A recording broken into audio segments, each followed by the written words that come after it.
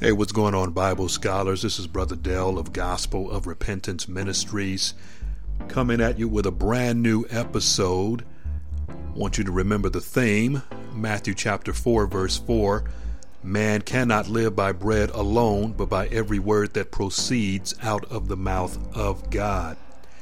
Hey, I want to talk about a subject that may be controversial, and it probably still will be controversial after I discuss it. And it is the subject of God repenting, or you could say it like this: when God repents. Now, using that verb in connection with God the Father obviously is very strange, I would have to admit, because when we generally think about someone repenting, we're thinking about ourselves, and we know the word repent means to change one's mind.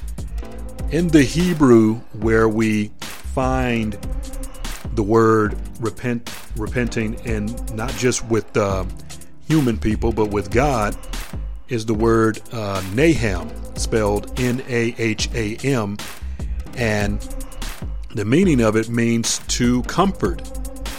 And so when we talk about God's repentance, and the Bible does say he repents, particularly in the King James or the Authorized Version of the Bible, it can be somewhat misleading. It could throw us off, because when we think of repenting, we think of someone that has committed sin. And of course, we know God is incapable of sinning because he's perfect and holy and pure and righteous in every way. What do we mean? What does the Word of God mean when it talks about God having to repent? Well, in order to hopefully get some understanding regarding the matter, we need to look at some verses of Scripture, because in the Old Testament, there are plenty of places where it talks about God repenting. And I listed down a few, but of course I did not list down all. But the ones that I did list down, I believe, will help us understand this whole idea of God repenting. So without further ado, I want to start looking at these verses of Scripture. Let's look at, for starters, let's look at Genesis chapter 6, verse 6.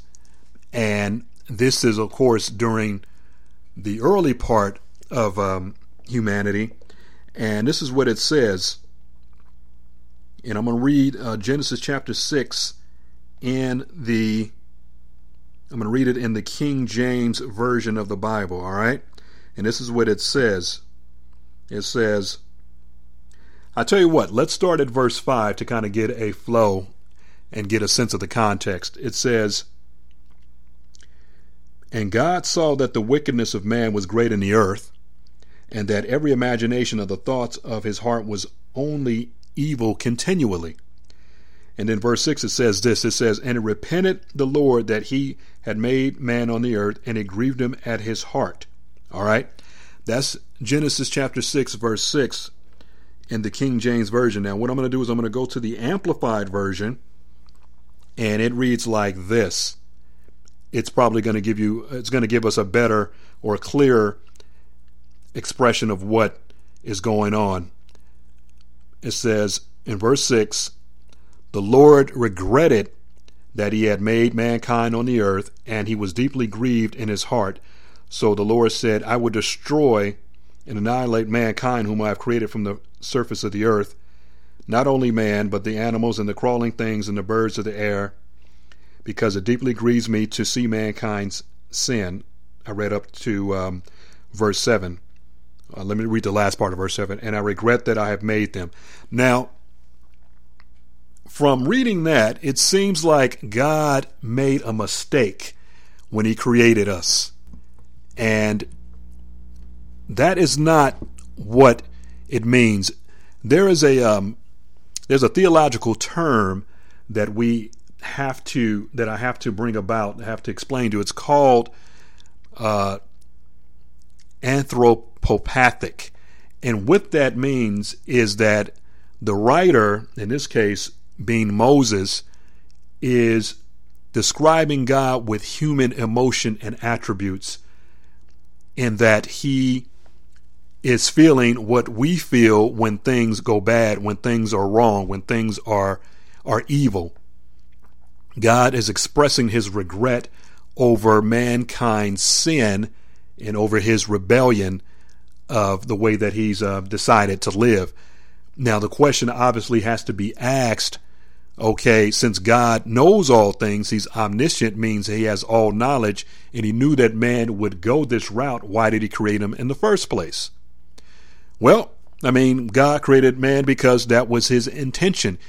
God knew in the beginning that man was going to fall, yet still it is proper and understandable why God would feel regret. Knowing that man would fall does not mean that God does not feel sorry for what man has done, even though he knew it ahead of time. And so, like I said, God is being depicted or being described as a man with human emotion. Like, let's look at it from a parental standpoint, a father and his son.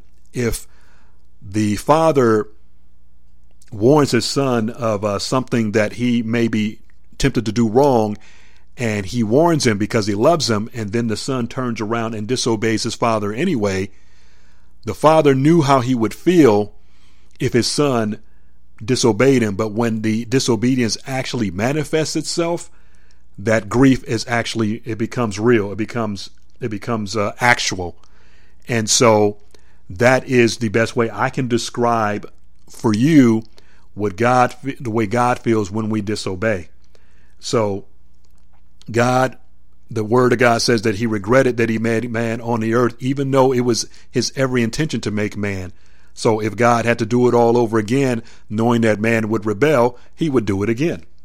And so also with the same punishment for disobedience. And as a result of man's continual evil and disobedience of his laws and of his ways, he destroyed man with the waters of a flood, saved Noah and his family. Okay, let's look at another passage of scripture dealing with God's repentance. Let's go to Exodus chapter 32, verse 14, and I'll give you the backdrop of what this is talking about. Exodus chapter 32, verse 14. All right, and so I'm going to read the 14th verse. We're going to read it in the King James, and it says this. I need to back up once again. Let's start with verse 9. Now, what is going on here is that Moses went up to the mountain to be with the Lord to receive the 10 commandments. Now, while he is gone, the people have told Aaron, hey, we need to, we don't know where Moses is gone, and so we need to have a God that we can worship. So what happens, Aaron says, give me your gold, and then what he did is out of that gold he fashioned a golden calf, which was one of the chief gods of the Egyptians. So Moses was barely gone, and they started worshiping idols. And of course, God sees all, so he knows what's going on. And let's start with verse 7. It says, and the Lord said to Moses, go, get thee down, for thy people which thou broughtest out of the land of Egypt have corrupted themselves. They have turned aside quickly out of the way which I commanded them, and they have made them a molten calf, and have worshipped it, and have sacrificed thereunto, and said, these be thy gods, O Israel, which have brought thee up out of the land of Egypt. Verse 9, and the Lord said unto Moses, I have seen this people, and behold, it is a stiff-necked people. Now therefore, let me alone, that my wrath may wax hot against them, and that I may consume them, and I will make of thee a great nation. Verse 11, and Moses besought the Lord his God, and said, Lord, why doth thy wrath wax hot against thy people, which thou hast brought forth out of the land of Egypt with great power and with a mighty hand? Wherefore should the Egyptians speak and say, for mischief did he bring them out to slay them in the mountains, and to consume them from the face of the earth? Turn from thy fierce wrath, and repent of this evil against thy people. Remember Abraham, Isaac, and Israel, thy servants, to whom thou swearest by thy own self, and saidst unto them, I will multiply your seed as the stars of heaven. And all this land that I have spoken of will I give unto your seed, and they shall inherit it forever. And the Lord repented of the evil which he thought to do unto his people. Okay, so I'll stop right there. So from those passages of Scripture, God said he was going to wipe them out. And when Moses interceded on behalf of his people, God decided not to wipe them out. Now, from this passage of Scripture, it appeared that God changed his mind, and some would go as far as to say that God did change his mind. No, God knew what he was going to do all along. I mean, if anything, this was a test to Moses to see if he would intercede on behalf of the people so God could then exercise mercy and not do what he decided to do. God knew all along that he was going to spare the people, and he knew all along that Moses was going to intercede and pray on their behalf so God would not destroy the people. So this was not a case where God changed his mind, or he made a mistake, or he just didn't know what to do. He was waiting for the intercession of Moses to come about so that he could then exercise his sovereign right to spare the children of Israel, even though they had committed adultery by worshiping a false idol. They had committed spiritual adultery. So once again, when we look at the term repent in relation to God, it's not in the sense that God made a mistake, or God created a blunder, or that he committed sin. God's repentance is not like man's repentance. So it's very important for us to understand that distinction. All right. So let's look at another scripture, and let's look in the book of 1 Samuel. Okay. This is a good one. 1 Samuel chapter 15. And this is God talking to the judge and prophet Samuel.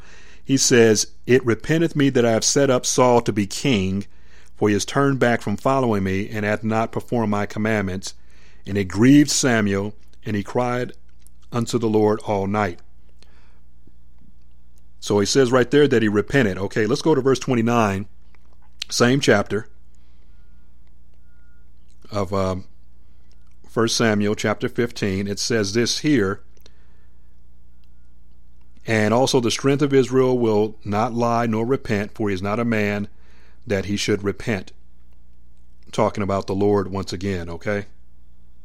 So in the first verse in verse 11 of 1 Samuel chapter 15, once again it says that God said, It repented me that I have set up Saul to be king, for he has turned back from following me, and hath not performed my commandments. And it grieved Saul, and he cried unto the Lord all night. Once again, it seems like from the surface, or from appearances, reading the text, that God made a mistake. That God, I decided to make Samuel king, but Saul king. Let me get it straight. Saul was the king. And once again, God, knowing all things, knew what Saul would do before he chose him. Yet he chose him anyway. And so the question that we would ask is, why would you choose someone that you would later regret that you chose?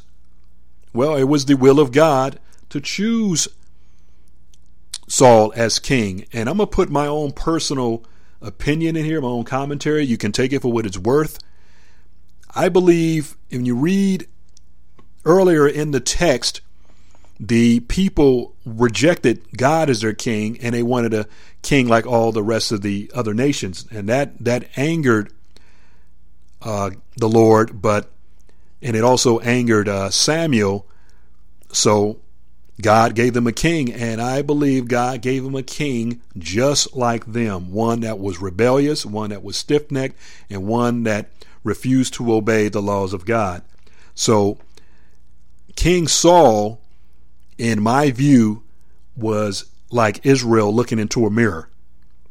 They were looking at themselves. They were looking at a king that was vacillating, one that did not want to follow God's commandments, one that started out well but ended up being unholy and unrighteous and dying a miserable death on the battlefield with his sons.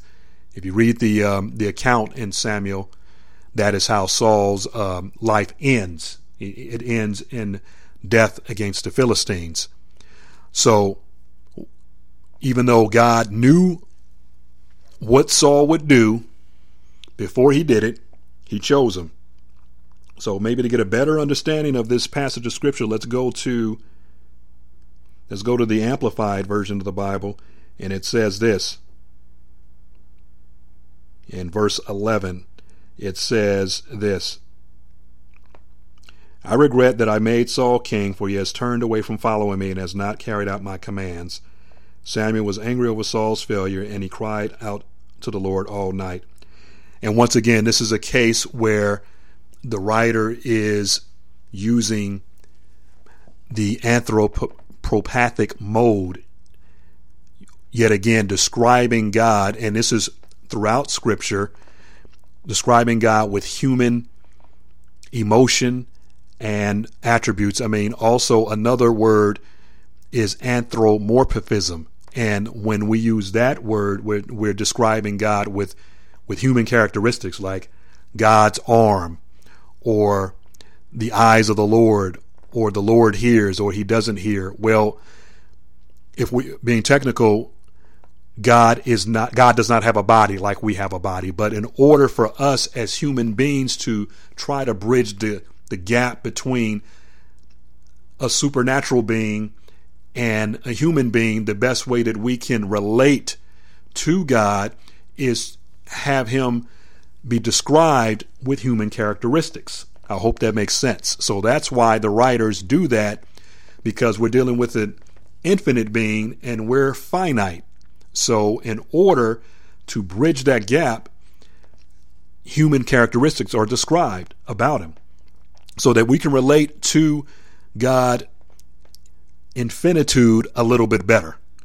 All right. So once again, it's not that God did not know what Saul was going to do before he did it. He knew it, but it is proper and right for God to express grief and sorrow over the decision, not that he made, because he didn't make a mistake, over the decisions that Saul made as king by being disobedient. So, I mean, it's important I think also it's a teaching tool and mechanism that the Word of God shows us that we are supposed to be grieved over sin, not just over our own sin, but for the sins of other people that do wrong, because it is an abomination and it is despicable for a king to act unrighteously when his kingdom has been established by righteousness. You follow what I said? I'm going to say it again.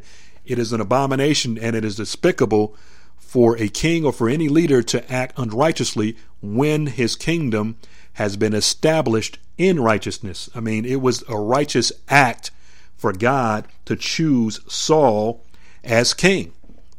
But it was unrighteous for Saul to despise his position, his kingship, which was ordained by God, for him to degenerate to the level that he degenerated. And that broke God's heart. That brings him grief. And so God repented, or he regretted the decision that he made to make Saul king, just like God regretted the decision that he made when he created man, not because him creating man was good, because remember in Genesis chapter 1 verse 31, it says that God looked at everything that he created and it was very good. So the creation of man was a good thing.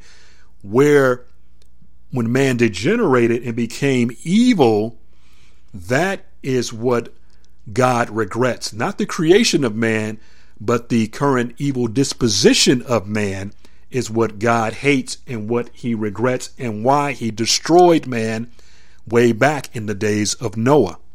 You follow me? So that's why the Bible says God repented that I made man. It repented me that I made Saul king, because Saul now has become evil and wicked, and that was not the intent of why God made him king. All right, let's see if we can go to another one. Let's go to Jonah chapter 3. Jonah chapter 3. Jonah, of course, is the prophet that was reluctant when God initially commanded him to go and preach to Nineveh, that great city. Now, Nineveh was in a country called Assyria, which is in the area of Mesopotamia. So it was to the east of Israel. It is to this very day. So in Jonah, the 3rd chapter, this is what we find out. Jonah does eventually go to Nineveh after, of course, he was swallowed by the great fish or whale, whatever it is. He repents while he's in the belly of the whale. The whale belches him out of his mouth. And then he does eventually go and do what God has commanded him to do. And Jonah, interesting, his whole message, all that we have recorded of Jonah are these words to Nineveh. And this is what he said to them. 40 days remain, and then Nineveh will be overthrown. Those were the only words that he spoke. So he spoke 7 words that we have recorded in Scripture. Those are the only words that we have that he spoke to these people in Nineveh. And so what happens, this is what happens. They repent, from the king, in other words, to the greatest of them to the least of them. All of them repent. He takes off his royal garments. He puts on sackcloth and ashes, and they repent in sackcloth and ashes. As a matter of fact, I'll read it to you. It says this here. The people of Nineveh believed and trusted in God. Jonah chapter 3, verse 5 is where I'm starting. And they proclaimed a fast and put on sackcloth, from the greatest even to the least of them. When word reached the king of Nineveh, he rose from his throne, listen to this, took off his robe, covered himself with sackcloth, and sat in the dust in repentance. Verse 7, he issued a proclamation, and it said, in Nineveh, by the decree of the king and his nobles, no man, animal, herd, or flock is to taste anything. They are not to eat or drink water. Both man and animal must be covered with sackcloth, and everyone is to call on God earnestly and forcibly, that each may turn from his wicked way and from the violence that is in his hands. Verse 9, who knows, God may turn in compassion and relent and withdraw his burning anger, so that we will not perish. Now verse 10, when God saw their deeds, that they turned from their wicked way, then God relented concerning the disaster which he had declared that he would bring upon them, and he did not do it. So this is another case where people would say that God changed his mind, and the fact of the matter is he did not. But God repented of the evil that he was going to do, or he withheld it. Why? Because they repented. They repented, and obviously they repented sincerely, genuinely, actually. And as a result, God was then free to exercise his mercy and not destroy that great city. Now, we read in the 4th chapter, if you read in the 4th chapter, Jonah is angry because of this. He's upset because the Ninevites were bitter enemies of the Israelites, and he wanted them destroyed, and that's why he initially did not want to go to Nineveh in the first place. He wanted to head west to Tarshish, to go as far away from the presence of the Lord that he could, and as far away from Nineveh as he could. He went in the opposite direction, and he became angry with God because God had mercy on his enemies, and that's why he didn't want to go. So God did not change his mind regarding Nineveh. Had they not repented, he would have destroyed them. He would have wiped them out. But because they changed, it permitted God to withhold his judgment and not destroy them. You follow what I'm saying? So God was satisfied, or he repented of the evil that he was going to do to them, and he didn't do it. So Those are instances, and those are not the only ones in Scripture. I didn't read them all. There's another case where God talks about he repents in Jeremiah chapter 42, verse 10, Jeremiah chapter 18, verses 8 to 10, and Numbers chapter 23, verse 19. And I didn't cite them all, but there are several instances in the Old Testament where it talks about God repented of the evil, or he repented that he made man, or he repented that he made Saul the king, because God has emotion, and God and the writers are, like I said, once again, they're writing in an anthropopathic mode. Once again, God is being described with human emotion and grief and sorrow, just like we would.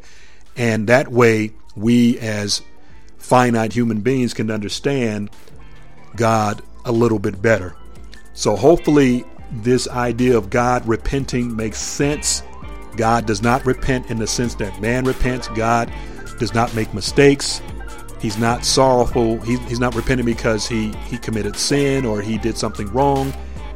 His repentance is based on the actions of us as human beings. If we do evil, then he's sorry about that evil because he knows that he now has to act as a judge and judge us for the sins that we've committed.